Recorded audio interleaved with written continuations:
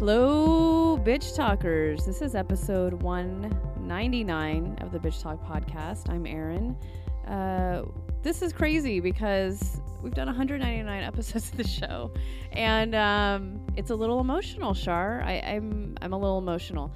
So this one is, I think, pretty goddamn special. This is the director from a very talked about movie. Got a lot of PR at Sundance Film Festival.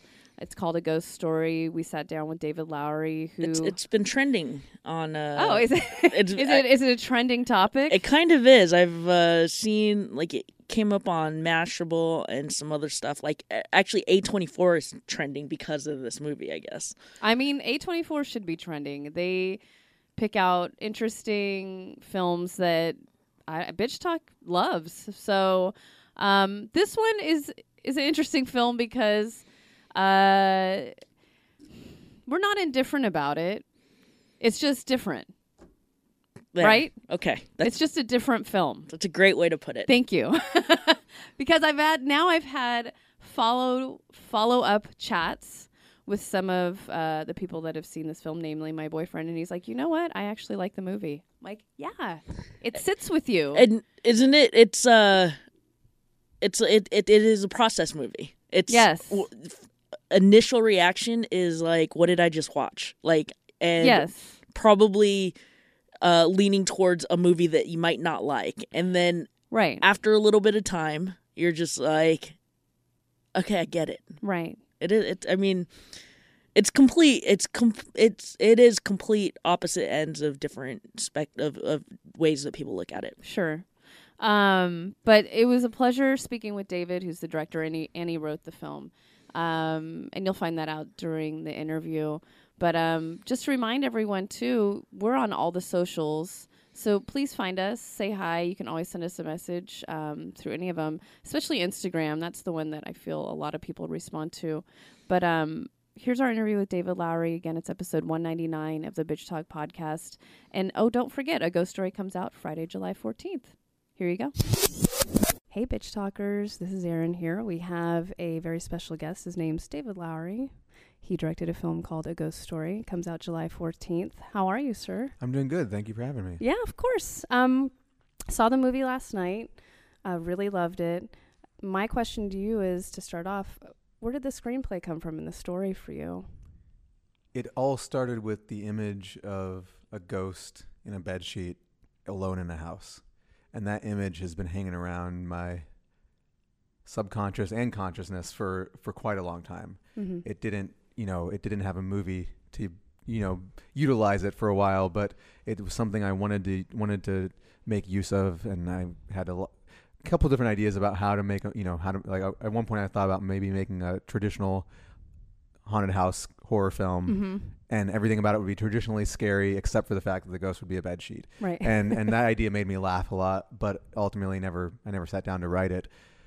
And at some point last year, I just sat down and wrote this movie. And that image was there, and a couple of things in my own life were sort of on my mind, but I didn't have a story I needed to tell. I didn't have an end in mind. I just sat down, started writing, and wrote this movie almost in one sitting. Wow. And so it's looking back on it now, it's hard for me to, trace back the sources of inspiration, even though I know that they're there. Like I can say it's related to various existential crises that I was having about, my place in the universe, or that the fact that my wife and I had just moved to LA from Texas was on my mind. All of those things are in the movie, but I didn't sit down with the intent to utilize them all. All I knew was that there was going to be this ghost, and he was going to be in a house by himself, and it would probably, he'd probably be there for a long time. And that was all I needed to get going. And then where did the death and loss and memories come into that screenplay? If it just started with a ghost in a house. I think they just come naturally to it. Death is something that we all think about, whether we've lost someone or not. It's definitely a prevalent part of our lives. And, I think we all will lose people eventually. And that was something I was thinking about. I was thinking about my parents getting older and I was thinking about all the funerals I was going to have to go to in the future, and just all the people I would lose. And the sadness I was feeling about that was more an extension of my own ego than an actual sorrow for them as people. And thinking about that made me think about, well, what would the perspective be from the flip side? Like the people who are actually like, when I die, what's my perspective? I'm not, rather than thinking about my wife grieving for me, like what am I going through in those moments? Because so often we define our own loss by what's left behind rather than where we're going and what that journey might be. At least I do. So that was all part of it. And it just, I was reading books about grieving, the grieving process, and how grief manifests itself in one's life when one goes through, a tragedy. And it's a big part of storytelling. It's a big part of literature and cinema. And it just felt like a natural fit when you're making a film that deals with a ghost. Mm-hmm. Can we talk about the score and the music in the film a little absolutely. bit? Who did you pick? How did you find this music? Because it fits perfectly with the story. The composer of the score is a gentleman named Daniel Hart, and he's done the score for everything I've ever made, from my early short films to my Disney movie Pete's Dragon. He's always been there by my side writing the music, and he understands the movies I make on a very thorough level. And I always look at it as the filmmaking process is 2/3 my responsibility, and then he takes over and brings that last third to fruition, because his music is truly phenomenal. He's a wonderful, wonderful artist, and I feel it's like a great gift to me as a filmmaker to get to have movies that feature his scores. So when we were working on Pete's Dragon, that Disney movie, I was starting to work on this project, and he played for me one day in his mixing room the song that he'd been working on, because he also has a great pop band called Dark Rooms. Okay. And so he had been working on a new album for his band and had written this song called I Get Overwhelmed, and he played it for me, and I got completely overwhelmed, which was probably the intention. I just couldn't stop listening to this song. It was so moving to me and so beautiful. And over the course of several days of just listening to it over and over and over again, I found myself just writing it into the script. I then asked permission if I could use it, and thankfully he said yes, because by then my heart was already set on it being a very important part of the film. But it just sounded the way I wanted the movie to feel. It had that sweet and sincere and very rich sense of desperation to it. There's a loneliness to the song that is very moving. And it's haunting. It's very haunting, yeah. No pun intended. Exactly. It's a pun that you can't escape with this movie. Right. So he said yes, we can use it. He was very excited for me to use it, and that kind of became the bedrock for the rest of the score. That song was there on set when Rooney's listening to it. It was in the headphones, so we always knew that would be part of it. And then I cut the movie together, and that scene wound up sort of in the middle, and I showed it to Daniel, and he felt that it would be nice to just have elements of that song, all through the movie, whether it was at the very beginning, building up to when you finally hear it, and then all the way through the rest of the film as well. So every piece of score uses some element from that song as its root. And he would often take like the string sections or the vocal sections and just slow them down and use those as the platform on which he built the rest of the music. And we're at a point in our relationship as collaborators where we don't have to talk that much, which is a wonderful thing. That's a great, place to be when you find people like that. You kind of hang on tight to them. And so he wrote, one piece of music that was a little too scary, and I told him to make it a little less scary. But beyond that, everything in the movie is just, his first drafts for all intents and purposes. And I every now and then would give an indication as to what I thought might work in a given scene. There was a scene where I was like, maybe make this feel like a John Carpenter's 80s synth score. Or there was a scene where I told him to use choral elements that were similar to some Arvo Part music that I liked. And I would just throw out these random ideas, and he could take them or leave them. And he always does take them or leave them, because a lot of times my ideas, as I'm not a musician, I'm a frustrated musician, so my ideas don't quite translate the way I want them to, but he understands what I'm after. He always understands what I'm trying to reach for when I describe these points of reference, and he's able to provide the movie exactly with what it needs, which is, for a movie like this that's so silent, it is really the roadmap for the movie. It tells you where you're going, and it guides you through the experience in a very emotional way. Yeah, I was feeling it definitely through the film. Last night I sat through and I saw some of your Q&A, and I wanted to touch on what the aspect was you filmed the movie in. Yeah, we shot the movie in the Academy aspect ratio, which is 1:33 to 1. Mm-hmm. And most movies you see are 1:85 to 1 or 2:35 to 1. But I really wanted to make this movie a square. I wanted it to be a square that you could just look at on the screen and almost feel like you could hold it in your hands. It looks like a photograph. Yeah, it looked like a photograph. Mm-hmm. And that's something, there's something beautiful and tactile about that to me. But it's also a very claustrophobic frame. And I felt that was appropriate for a movie in which the main character is stuck in a box for eternity, for all intents and purposes. Right. And I felt that could amplify the circumstances that he finds himself in.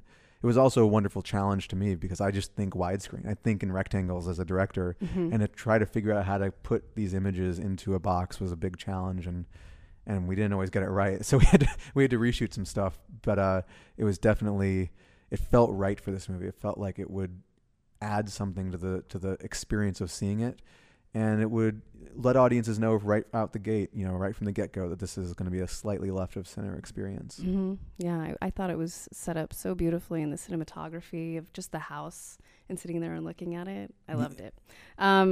Okay, let's get a little silly here. I really loved that you had no subtitles for the Hispanic family. Loved good. that.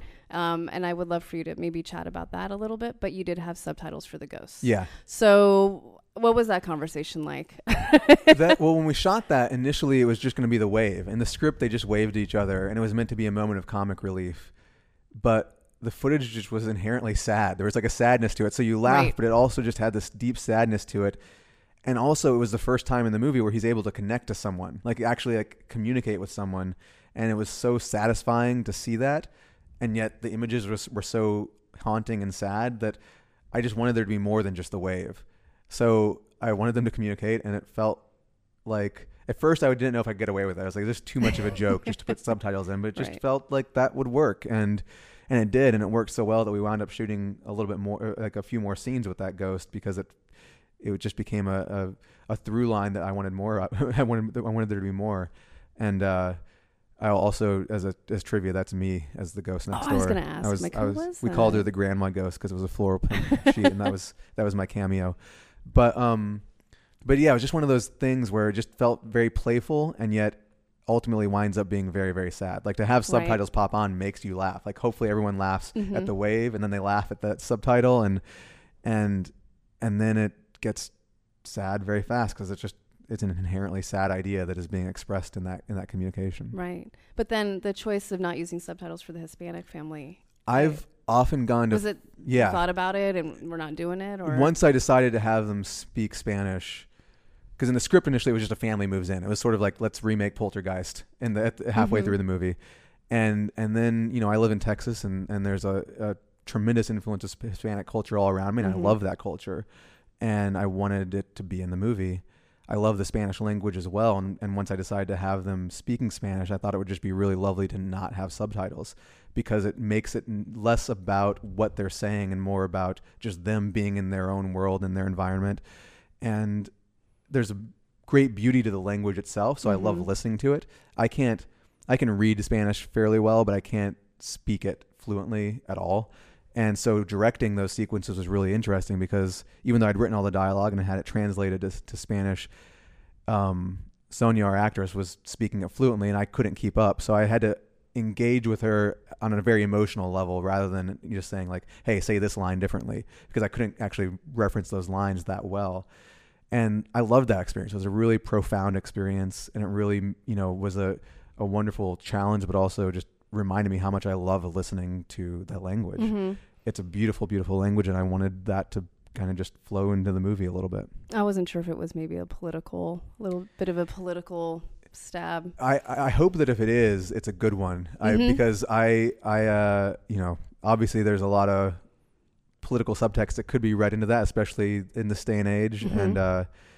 And I don't know. I stand very firmly with that family. Yeah. I'll just put it that way. I do too. That's why I appreciate that. Great. Well, David, thank you so much for your time. This is David Lowery, A Ghost Story. It comes out July 14th. Thanks Thank for you being so on much. Bitch Talk. Really appreciate it. Thanks.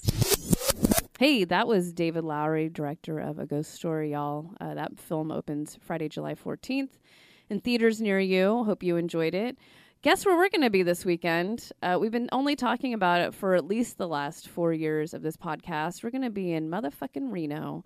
So if you're in Reno and you're a fan, hit us up again on Instagram, or you can shoot us an email at therealbtpod@gmail.com. You can reach us on Facebook at Bitch Talk. You can reach us everywhere. Or you could just find the drunk bitches at the Grand Sierra. I mean, I'm sure we'll start posting photos as soon as we get there. So if you just follow that trail, it's really not going to be hard. That awful trail of breadcrumbs. Is that what it's going to be? Who knows? Who knows? I'm really excited, and thank you to producer Shar to help us make this come to fruition. This dream. At this point, it's like I'm so scared. It's like we're looking forward to it so much that it's like I might run out of money in like the first 5 minutes, and then I'll just hole up in my room for the rest of the time. We'll be at the pool on Saturday, so don't you worry. Have I told you about the pool? I know. Shar. Ange has already done her homework. She's like, there's a swim-up bar, apparently. It's brand new. They just opened it. And there's a beach. Yeah, they literally put the water in it about a week and a half ago. That's why when we called, by the way, to reserve a cabana, they're not up yet. Yeah. So, we were trying to be fancy. Oh, my God. What are you guys doing? What do you mean? We've saved money in some places, so now we can put money towards a cabana. Well, no, I'm just thinking, it's like when I go to Reno, I don't think about, like, I don't do research to go to Reno. I just go to Reno. Well, Ange is the one who was doing the research. She's like, did you know it's there that they have, what did she say? Well, they have a 55-lane bowling alley, which I knew they had. They've that always bowling had that, alley. right? But there was some other stuff. She's like, there's 11 restaurants. There's a pool with a swim-up bar. And I'm like, what? That's when my antenna were like, I was going to send you guys a text quickly because my guy Troy, which we're not meeting. He told me that when we locked up the weekend, he's just like, hopefully the pool will be ready for you because they just put the water in it. And we are ready for the pool. And so they're hopefully it's supposed to open this weekend. That was 2 weeks ago. So okay. Well, we'll be there as soon as they open to claim our spot. And we're just really excited. So, you guys, Reno's happening. I've already contacted our girl up in Calneva. Reno. We were talking about it at the social study the other day when I was like, what's the name of that? Oh, Calneva. I love Calneva. Calneva is the dirty bar the dirty casino that I was talking to you about Are the they end closed, of the, though? No, that's open. The Nugget's the one that I think is closed. It's fine. We'll find a dirty casino. There's bar. a lot of dirty I don't casinos care. in It's downtown Reno. And that's why I love it. And that's why it's a place that Bitch Talk approves of. So, we're going to be in Reno. We're going to meet up with our fan, Erin Christine. I've already got her digits. We're in. And it's going to be cray. And it's going to be fun. And I can't wait for you guys to celebrate with us our 200th episode, which is crazy. But don't forget to see A Ghost Story. Opens again Friday, July 14th in a theater near you. And we'll see you on the other side of Reno. I don't know what that's going to look like, but hopefully we make it, guys. Bitch, please.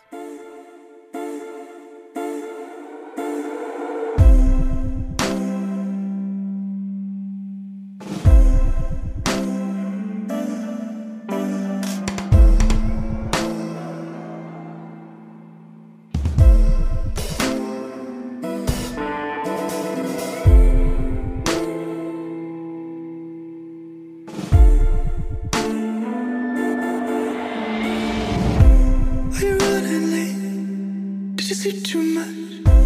All the awful dreams felt real.